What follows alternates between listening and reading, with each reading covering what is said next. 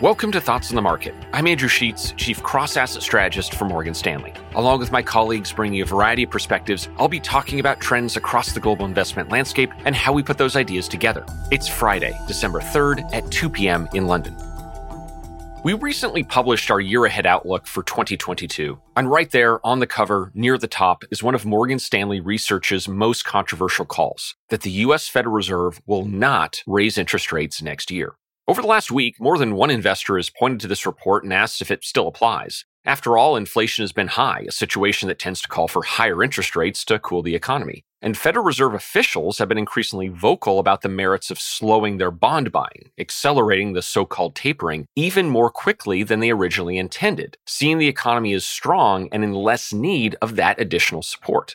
If the Fed is going to slow down and then stop its bond buying more quickly, the argument goes, surely higher interest rates must be right around the corner. But there's an interesting phenomenon here. When you talk to most investors, they view both higher interest rates and fewer bond purchases as pretty similar things. Both actions, at their core, signal less central bank support for the economy and for markets. But maybe, just maybe, central banks view the world a little differently. For them, buying any bond, even fewer of them, still represents additional support for the economy. But in contrast, increasing interest rates, well, that's different. That's not additional support. That's actively tightening monetary policy. At the end of the day, this question is up to the central bankers. But if they do see a genuine distinction between these two actions, a difference that isn't necessarily as apparent to many investors, a faster taper may be able to coexist with a later first interest rate hike. That, at least, is how we see it at Morgan Stanley Research, where our forecast is for exactly that, the Fed to accelerate the pace of its taper, but not raise interest rates next year.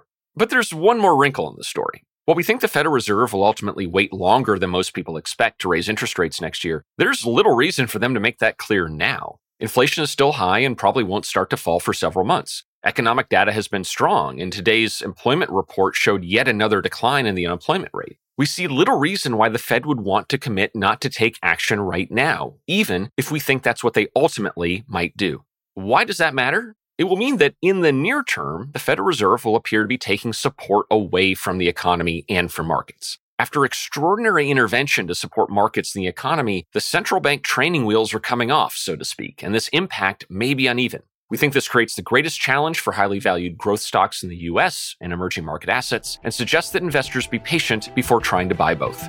Thanks for listening. Subscribe to Thoughts on the Market on Apple Podcasts, wherever you listen, and leave us a review.